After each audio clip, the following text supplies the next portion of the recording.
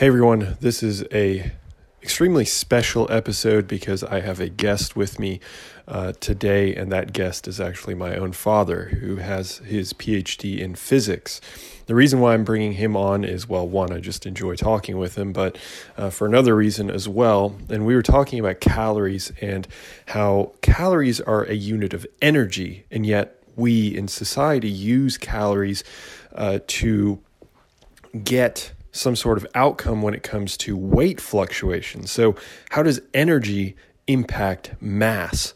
And that's something that he, as a physicist, couldn't quite wrap his head around. So we've had some extensive conversations about the topic, and we haven't really come to a complete conclusion until today. So we finally sat down and recorded a podcast episode where we're just kind of working through the thought process. So you're going to get my perspective as a physiologist, and you're going to get his perspective as a physicist, and we're going to try and merge the two minds and try and come up with a satisfactory answer to that conundrum.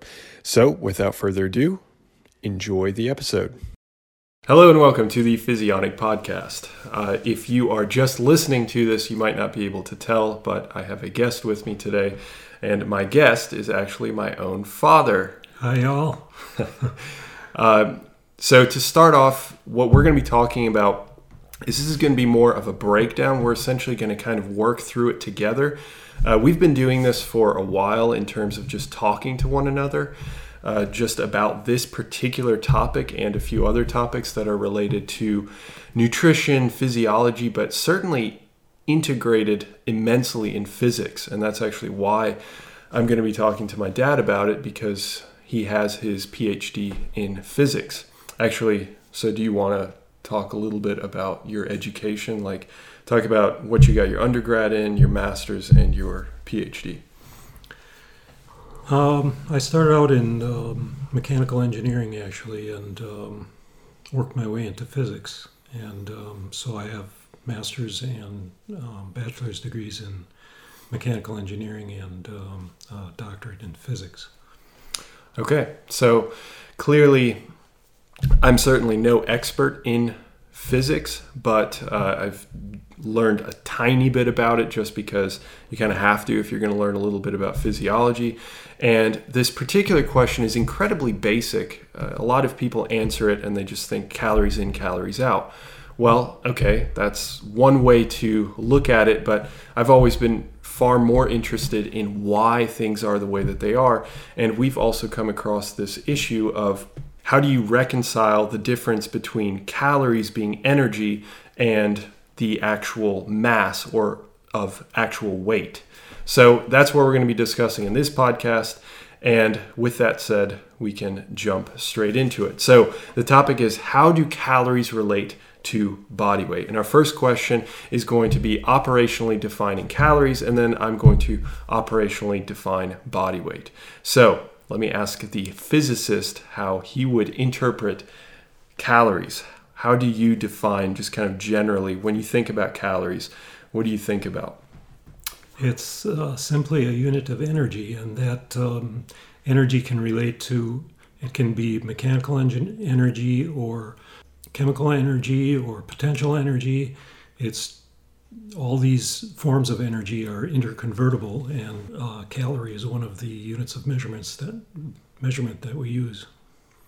Right. So when we talk about calories and it is a unit of energy, you seem to have a problem, or when we've talked in the past, obviously not on any sort of aired format, but you've mentioned that it's difficult to bridge that gap between energy and actual body weight or mass.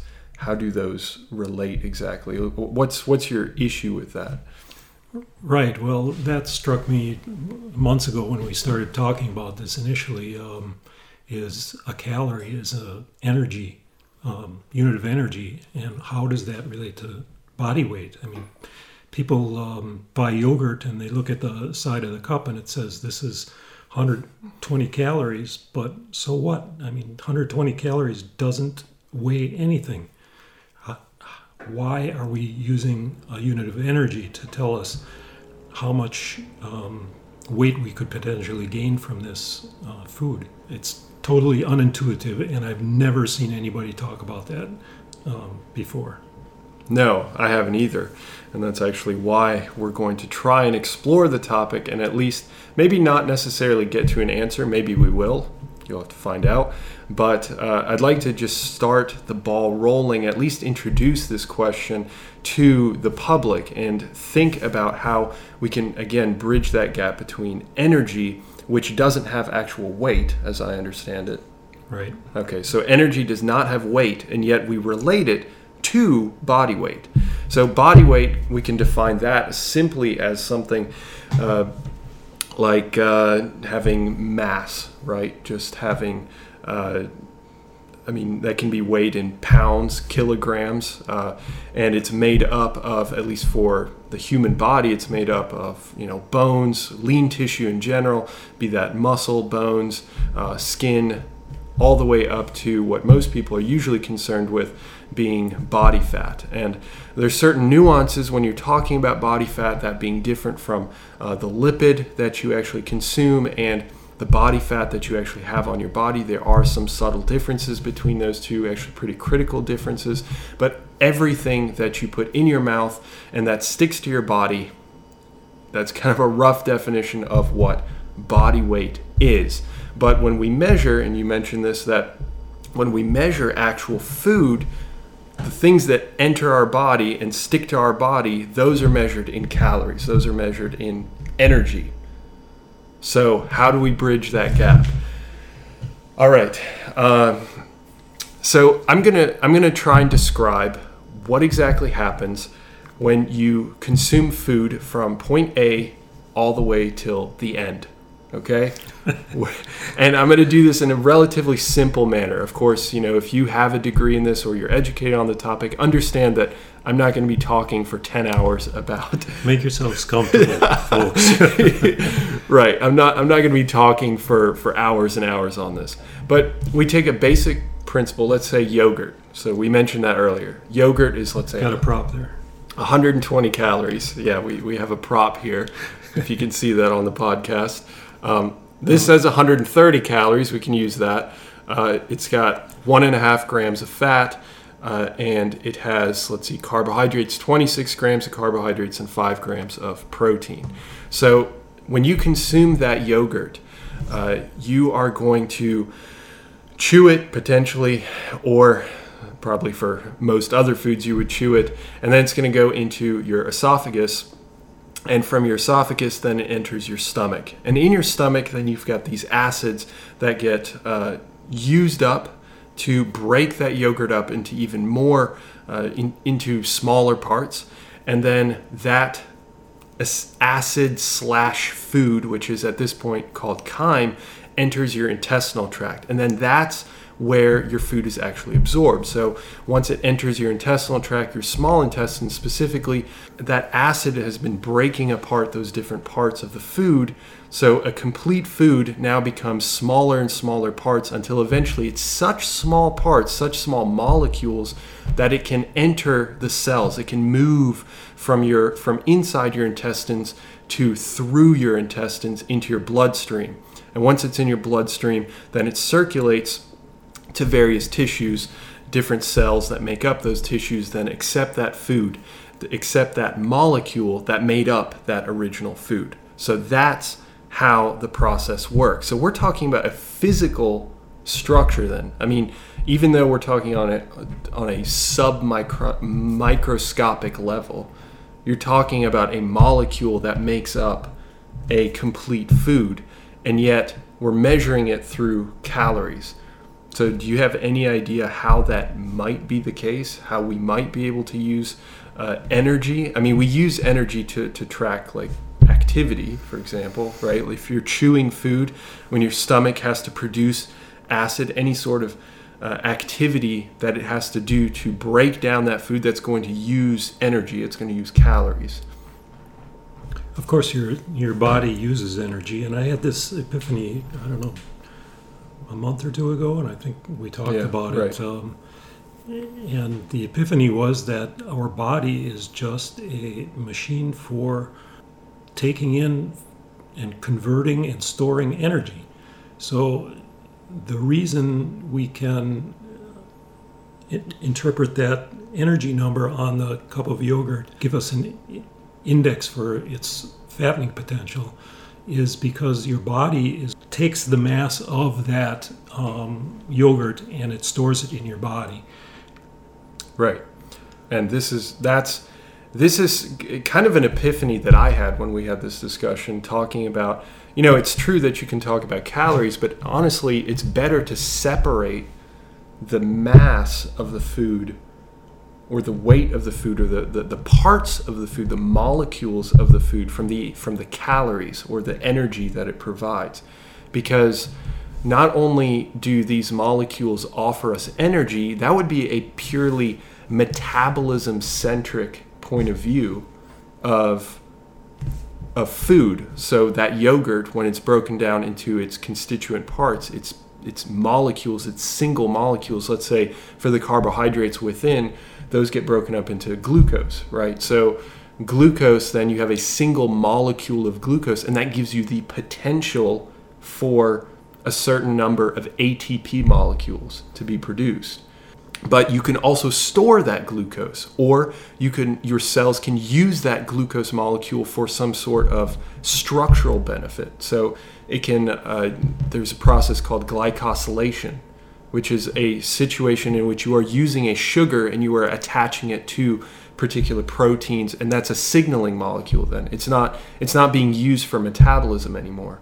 So it's important, and I think really nobody talks about this, that you can separate those out and understand that, sure, the calories in, calories out model is absolutely true on a physical standpoint, but when you're talking about physiology, it becomes far, far more complex than that. It's still true, it just becomes more complex because you have these molecules that can be integrated in the body. On the other side, though, when you are looking at it from a metabolism standpoint, and that's what you're looking at when you're looking at calories, bridging that gap. So now we're at a single molecule that goes down. For example, glucose goes down, glycolysis, and is broken up into smaller and smaller subfractions of that one molecule. And during that time, you're producing ATP molecules. So, and correct me if I'm wrong, but my understanding is that calories is a measure of, you can also use it as a measure of like heat energy. Right. So if you can use it as a measure of heat energy, then anytime you're breaking a bond of ATP, anytime you're using ATP, and you guys might be familiar with the idea that ATP is the currency of the cell. When you think of the mitochondria as the powerhouse of the cell, that's like the most basic thing that people always love to joke about in biology. And that's because it produces ATP, it creates that currency of the cell. And anytime your cells are going to use ATP, you're getting a breaking of bonds. And when you're getting that breaking of bonds, anytime you're using ATP, you are moving a phosphate from the ATP molecule, and that ATP molecule comes from the glucose molecule, and the glucose molecule comes from the yogurt. Like it just keeps breaking down into these smaller and smaller units. It's just that we've kind of stopped it and said, okay, ATP is our currency of the cell. When you get that breaking of the bond, you get this release of energy, and not all of that energy goes into a metabolic process. Some of it is lost. It's like 70-75% of it is lost as heat. So do you think that's how we get that relationship between calories and an actual food? I think the only way to understand it clearly is to think about conservation of mass and think about conservation of energy separately. So conservation of mass would be what? Like just in a vacuum, what would be conservation of mass? And then what? Well, first cover conservation of mass. What is that? Well, it's the idea that mass is never created or destroyed in the absence of nuclear reactions. So in most physical processes in our world, if you've got mass, you're never going to get rid of that mass. I mean, if you've got a lump of mass, you can do anything you want to it. That mass is not going to change. You might be able to burn it, for example, and then you'll have parts of that mass go off as carbon dioxide into the atmosphere, and it looks like it's disappearing, but it's not actually disappearing. It's just being converted into a different physical form. So would you say that's a bit like what I was describing earlier with this glucose molecule? It keeps or food in general just keeps breaking down to smaller pieces. You can be assured that conservation of mass is in full effect during that process. So if you eat a cup of yogurt, which is 6 ounces of yogurt, you have gained exactly 6 ounces. And there's no getting around that until maybe you're going to breathe some of it out. I haven't really thought about the process of breathing. If you breathe out more mass than you breathe in because of the chemical reactions that happen in your body, of course you're going to excrete some or all of that mass. But you can be sure that whatever chemical transformations take place in your body, you're not losing one iota of mass. So it has to be an equal bout. Whatever comes in then has to somehow come out or stick, or whatever happens to that mass, it has to be accounted for. Every single microgram of that mass has to be accounted for. Right. And what he's referring to when he's talking about breathing, because that might confuse some people how mass would relate to breathing, is, and you may or may not have heard this before, but when you're going through these metabolic processes, again, if we go back to our glucose molecule, as it's going through glycolysis, it's being broken up into smaller and smaller molecules, different molecules, things of that nature. And at the end, it gets formed into pyruvate. A pyruvate molecule then goes into the mitochondria, and in the mitochondria, it turns into acetyl-CoA. You can see it's just these continuous conversions to different molecules, and then it goes through a process called the TCA cycle. And the TCA cycle is where we breathe out some of these products, some of these molecules are turned into CO2, and that's why we have to actually breathe. I mean, that's a big reason why we have to breathe. While the remaining parts of that same molecule, some gets breathed out as CO2, and some of it finishes the cycle and goes through what's called the electron transport chain, and that requires oxygen. So there we go. So suddenly oxygen is needed to be breathed in, and CO2 needs to be breathed out. So you're losing some of that when you're breathing out, and you're allowing a greater production of ATP going through the electron transport chain. So I'm just trying to explain that molecule, based off what you said, is fully accounted for. Some of it's going to be lost to CO2, some of it's not lost, but used up as CO2, and some of it is going to be used to produce ATP. But regardless, whatever was in here, that one molecule, which is one molecule that makes up many, many molecules that make up the actual consistency of this yogurt, are all accounted for in some way. So then, how does that? What is the law of energy, conservation of energy then? Well, it's similar. So, except that energy. Well, I guess you just described a long process in which mass is converted from one form to another. The atoms of mass are continuously reconfigured in molecules. And energy is similar. You can take in energy in one form and convert it to other forms, but you don't lose the energy. It's still there. Okay, so let's go back to our yogurt cup example here. So this cup of yogurt has 130 calories of energy as measured by something called a Baum calorimeter. And what does that mean? It actually means that the bonds between the atoms that make up that yogurt and the molecules that those atoms are a part of, those bonds have altogether 130 calories of potential chemical energy. So what happens to that energy once you consume it? It can have one of four fates, I guess. One is it can be excreted. A second is that it can be lost by the body in the form of heat.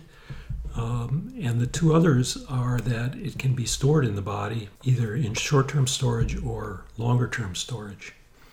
And actually the energy that's lost in the form of heat, that is a product of, metabolic processes that are going on inside the body.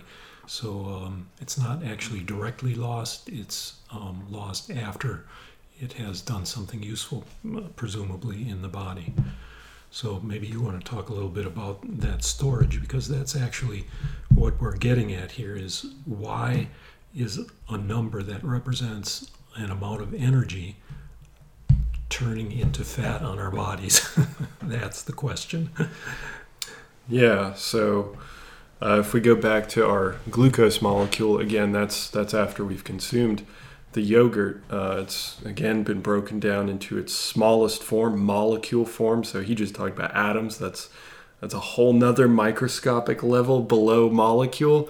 We're going to focus with a molecule that gets absorbed by the intestines, goes into the bloodstream, and then, we can store it if that's in glycogen form. So specific to glucose, it's going to be different from one molecule to another molecule. But for short-term storage, for example, you could look at it as something like glycogen, which could be stored in the musculature, could be stored in the kidneys, could be stored in the liver. And for that, you essentially go from a bonded state, like if he's a molecule, if you're on the video podcast, you can, or if you're on the listening to this, I'm actually holding on to my dad for a second. My arms are bonds between molecules. So he is a molecule, I am a molecule, and the intestine ripped us apart and then put us into the bloodstream individually. And it's going to, so then we're individually floating through the bloodstream. We end up at, let's say, the liver. And the liver will then take us in, let's say together or separately, doesn't matter. And then it will reattach bonds. And that is a use of energy, as I understand. You would need energy for that process. The thing is, these transformations of molecules result in the rearrangement of bonds, and you are going to either require energy to add to that configuration to create these new molecules, or you liberate energy. And I suppose that in most cases you're freeing up energy in the form of heat, actually. And that's where you're losing this heat from the body, is because those newly formed molecules, the bonds, the total energy of those bonds is lower than the total energy of the initial precursor molecules. And the precursor molecules would be something like an ATP molecule, because that's why it's the currency of the cell, because it's so abundant that the body can continuously take energy from that and implement it into creating storage formed molecules. So again, going back to me being a glucose molecule, him being a glucose molecule, making that bond again, the body takes in an ATP, takes some of that energy, some of it's lost, most of it is lost. And then some of it is used to create this arm connection between the two of us. And now we are two molecules that are bound together, glycogen in that situation.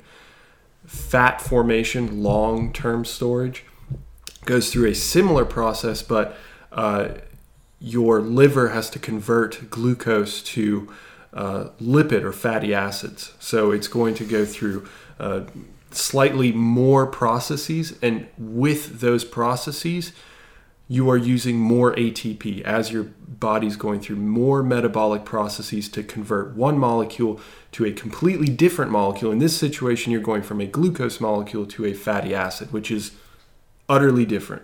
I mean, they're completely different. So you can imagine if you're converting something from one completely different object to another completely different object, it's going to require a lot more work in general. So that's the exact same system your body has to implement.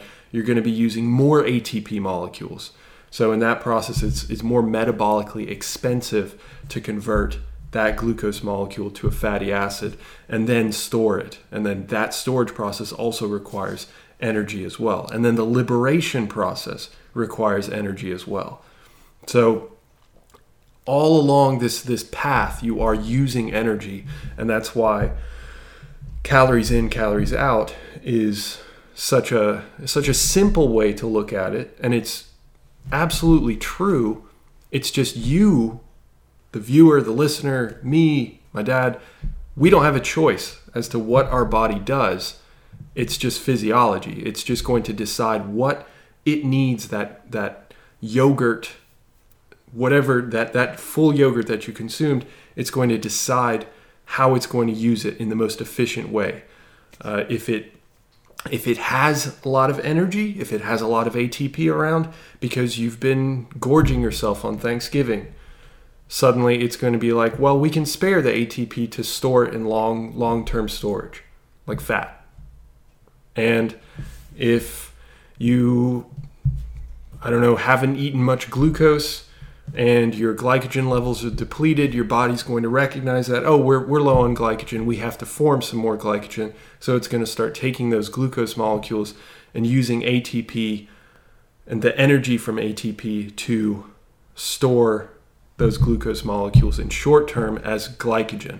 So your body's constantly, that's why if you look at a metabolic pathway, it's like 1,000 different things going on. And it's difficult to explain this stuff, and that's why people just say calories in versus calories out. But regardless, you can't break. Regardless of how complicated physiology wants to make it, it cannot break the law of conservation of mass. Or the conservation of energy. Which I guess is the idea behind this calories in equals calories out. But I don't even understand that. What is meant by that? Can you explain that? Yeah, so if you're... How is that supposed to be useful, I guess?